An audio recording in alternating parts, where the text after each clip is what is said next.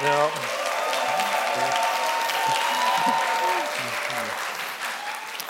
아, 안녕하세요. 네, 건축가 백희성입니다.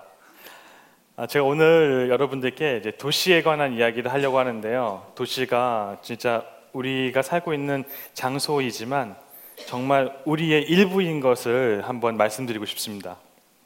오늘은 이제 기억에 관한 이제 도시의 그리고 우리의 이야기를 덧붙여서 이야기를 좀 해드리고 싶습니다. 기억이란 무엇일까요? 보통은 추억 그리고 우리의 작은 이야기 이런 걸로 얘기될 수가 있죠. 근데 건축가인 저는 이 기억이라는 것의 이 배경이 공간이라고 생각합니다. 다음 사진을 보시면요, 이 사진에는 그 가운데는 옛날 사진이 있죠. 이 어린 아이가 찍은 사진과 그리고 지금의 사진의 그 오버랩해 보면 변하지 않는 요소가 하나 있습니다. 공간입니다. 그래서 저는 기억의 배경이 공간이라고 생각합니다. 제가 도시를 이야기하기 전에 먼저 건축을 먼저 이야기를 해야 됩니다. 왜냐하면 도시의 요소가 건축이니까요. 근데 건축을 얘기할 때 제가 한 건축주하고 있었던 이야기를 좀 해드리고 싶습니다. 이 건축주와 만났을 때 제가 제일 먼저 물어봤던 게 하나가 있습니다. 집에 살면서 어렸을 때를 통틀어서 가장 행복했던 시간이 언제였는지, 그리고 그 시간에 있었던 그 분위기를 말씀해 달라고 했습니다. 그분이 이런 얘기를 하시더라고요. 한옥에 살았는데 미음자 한옥에 살았답니다. 근데 하늘이 구름이 이동하는 모습이 너무 아름다웠대요. 근데 그보다 더 아름다웠던 건 빨간색 그 다라 아시죠? 그 다라에 어머니께서 언니와 본인을 씻겨주셨던 그 모습이 아직도 기억난답니다. 그리고 다라에 물을 가득 채워놓고 거기 들어가서 누워서 하늘을 봤을 때 구름이 네모난 하늘에 흘러다니는 구름이 너무 아름다웠답니다. 그리고 그때 해주셨던 어머니의 말씀이 지금도 평생 기억에 남는다고 하더군요. 그래서 저는 이거를 건축으로 바꿔봤습니다. 욕실에다가 천창을 달아드렸습니다. 네. 근데 처음에는 이거 이야기를 해드리지 않고 그냥 해드렸어요. 별 얘기를 안 하고요. 오늘 다른 얘기를 너무 할 게 많아서 그거 먼저 했고, 그리고 이 얘기는 하지 않았습니다. 왜냐하면 결국엔 알아보실 거라고 생각이 들었거든요. 근데 완공이 되고 나서 한 2달이 지났을 때쯤에 약간 그 울먹울먹 하시면서 전화하시더라고요. 이게 갑자기 그 어렸을 때 어머니하고 같이 있었던 그 장면이 기억난답니다. 그리고 왜 저 천창을 저렇게 뚫어줬는지도 이제 알겠다고 하더라고요. 그리고 힘들 때마다 항상 가서 그 욕실에 누워서 조용히 천창을 본다고 합니다. 저에게는 건축가마다 가장 중요한 재료가 있습니다. 근데 저한테 가장 중요한 재료는 기억입니다. 저는 제가 생각하는 건축은 기억의 재구성이라고 생각합니다. 여러분들이 보통 가장 적합한 공간이 어떤 공간이냐라고 고민하실 때요, 잡지에서 찾아보시면 안 됩니다. 잡지의 심플하고 아름다운 공간은 나하고 맞지 않을 수도 있습니다.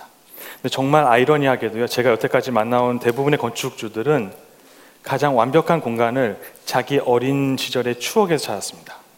가장 이상적인 공간이랑 자기 어렸을 때 가장 행복했었던 그 사건을 기억하던 그 주변 공간이랑 딱 일치하는 걸 제가 발견할 수 있게 됐습니다.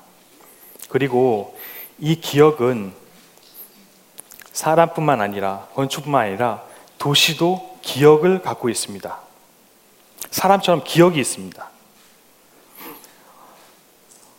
그 청계천에 되게 이쁘죠. 청계천에 예를 들면 연인과 같이 이게 거닐다가 모르고 장난치면서 그냥 어깨 툭 쳤는데 여자친구가 빠졌어요.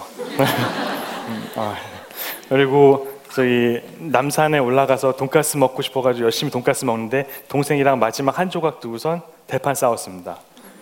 그런 개인적인 공간, 근데 이 기억은 제 얘기가 아닙니다. 오해하지 말아주세요. 네. 믿어주십시오. 네. 근데 이런 기억들은 어떤 공간에 있는 기억들은 개인적인 기억입니다. 제가 말씀드리고 싶은 그 도시의 기억은요, 우리가 한 공간 안에 공통으로 기억하고 있는 집단의 기억입니다. 집단의 기억이 뭔지 다음에 설명드리겠습니다. 기억나시죠? 2002년이죠.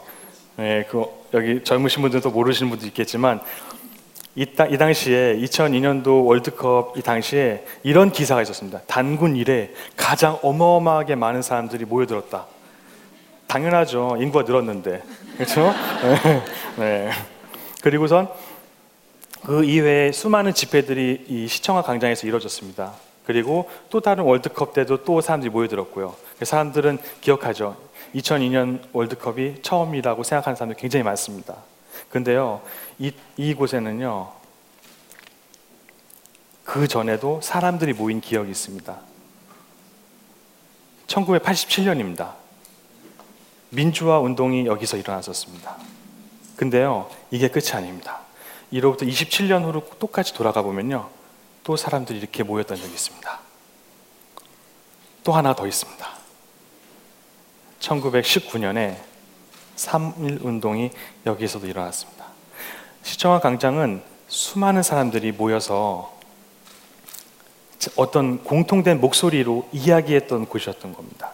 그런 기억이 이 빈 여백에 있어서 도시의 빈 여백에서 발생됐습니다. 그리고 이 기억이 바로 이 도시의 기억이 우리의 역사입니다. 안타까운 건 많은 분들이 이 빈 공간 안에, 이 빈 여백 안에, 도시의 여백 안에 100년 전부터 그런 수많은 사람들이 모여서 한 목소리를 냈었던 그 기억이 점점 흐릿해진다는 겁니다. 2002년도가 처음이라고 생각하시는 분들이 점점 더 많아지고 있어요. 그리고 더 시간이 지나면 2002년도 잊혀지겠죠. 만약에 이 장소에다가 우리의 기억을 담을 수 있는 공간을 만들어 보면 어떨까요? 그렇게 되면 시민들이 직접 참여할 수 있고, 시민들이 직접 참여할 수 있고, 어떤 역사가 담길 수 있는 어떤 그런 건축이나 공간이 되지는 않을까요? 그래서 여러분들께 하나 제안해 드리고 싶습니다. 어떤 한 사람이 앉아서 이 공간 안에 오프라인 된 어떤 인터넷 연결되지 않는 컴퓨터에다가 자신이 원하는 메시지를 씁니다. 연인 간의 사랑의 메시지 좋고, 사회에 쓴소리를 하고 싶은 메시지 좋습니다. 그리고 부모님의 건강한 기원도 좋고, 낙서도 좋습니다. 그런 잡동사니 기록들을 잔뜩 적습니다. 그리고 출력을 합니다. 그리고 돌돌 말아서 네모난 나무 박스에 집어넣습니다. 그리고 이 박스를 벽에다가 채워넣습니다. 자, 그럼 다음에 어떻게 될까요? 이런 모습이 될 겁니다.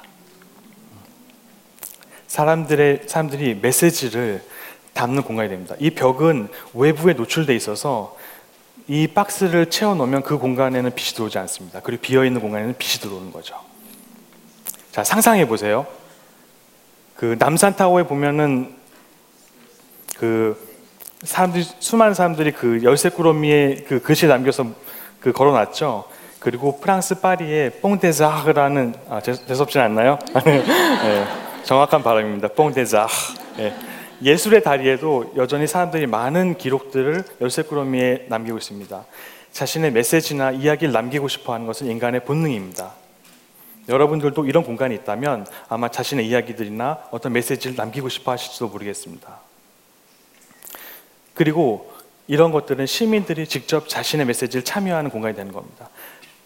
1919년도에는 3.1 운동을 하면서 사람들이 태극기를 깃발을 흔들었습니다. 그리고 지금은 이런 공간이 된다고 하면 작은 박스 안에 자신의 이야기를 담은 것을 끼워 넣는 행위가 되겠죠. 행위는 좀 달라졌지만 목소리를 표현한다는 측면에서는 그 기억은 같습니다. 한번 1년의 과정을 한번 돌이켜 보겠습니다. 1월 15일 텅 비어 있죠. 아무도 없습니다. 이 두 사람 왔는데 여기가 뭐 하는 곳인지도 모릅니다. 그런데 3월 1일 날 다시 와봅니다.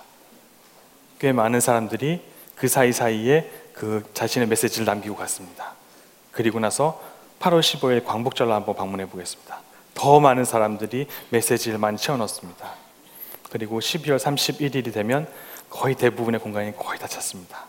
그리고 나서 이 메시지를 모아서 아까 기억하시죠? 그 컴퓨터 안에 있는 오프라인 된 그 컴퓨터, 거기에 있는 데이터들을 정리해서 한 해 동안 우리 시민들이 이야기했던 메시지의 키워드를 찾는 겁니다.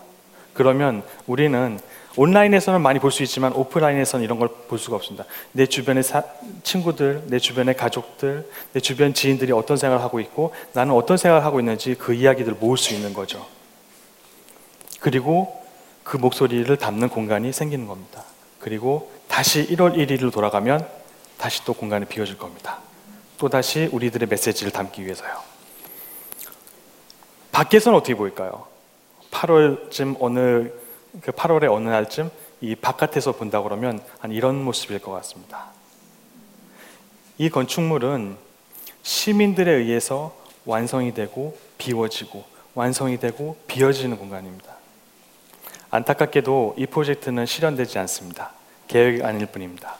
하지만 왜 이 프로젝트를 여러분들에게 말씀드리고 싶냐 하면요, 서울에는 정말 수많은 이야기, 역사나 이야기, 기억을 갖고 있는 그 공간들이 제 기억을 지키지 못하고 서서히 잊혀가고 있습니다.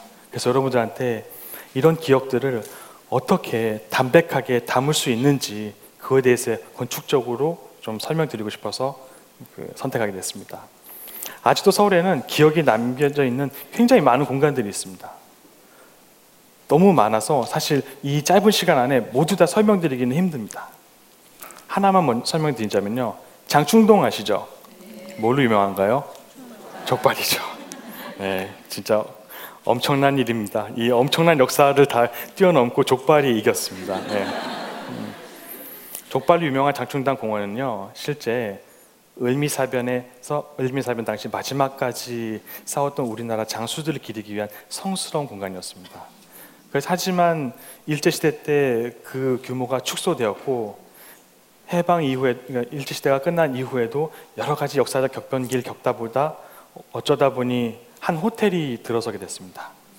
그리고 실제 장충단이 있었던 그 공간은 한쪽으로 밀려나서 장충단 공원에 아주 자그마한 비석이 하나 있을 뿐입니다. 굉장히 안타깝습니다. 제가 아까도 그 기억을 건축과 만나서 되게 새롭게 만든 것처럼 이 장충단도 호텔을 없앨 수는 없습니다. 하지만 건축적으로 역사와 건축이 만나서 방법을 찾는다고 하면 굉장히 유쾌하고 재밌을 수 있습니다. 역사는 무겁지 않습니다. 무겁게 바라보기 때문에 무거운 것일 뿐이고, 만약에 건축적으로 더 창의적이고 재밌는 생각을 한다고 하면 지금 우리 삶의 일부가 될 수도 있습니다.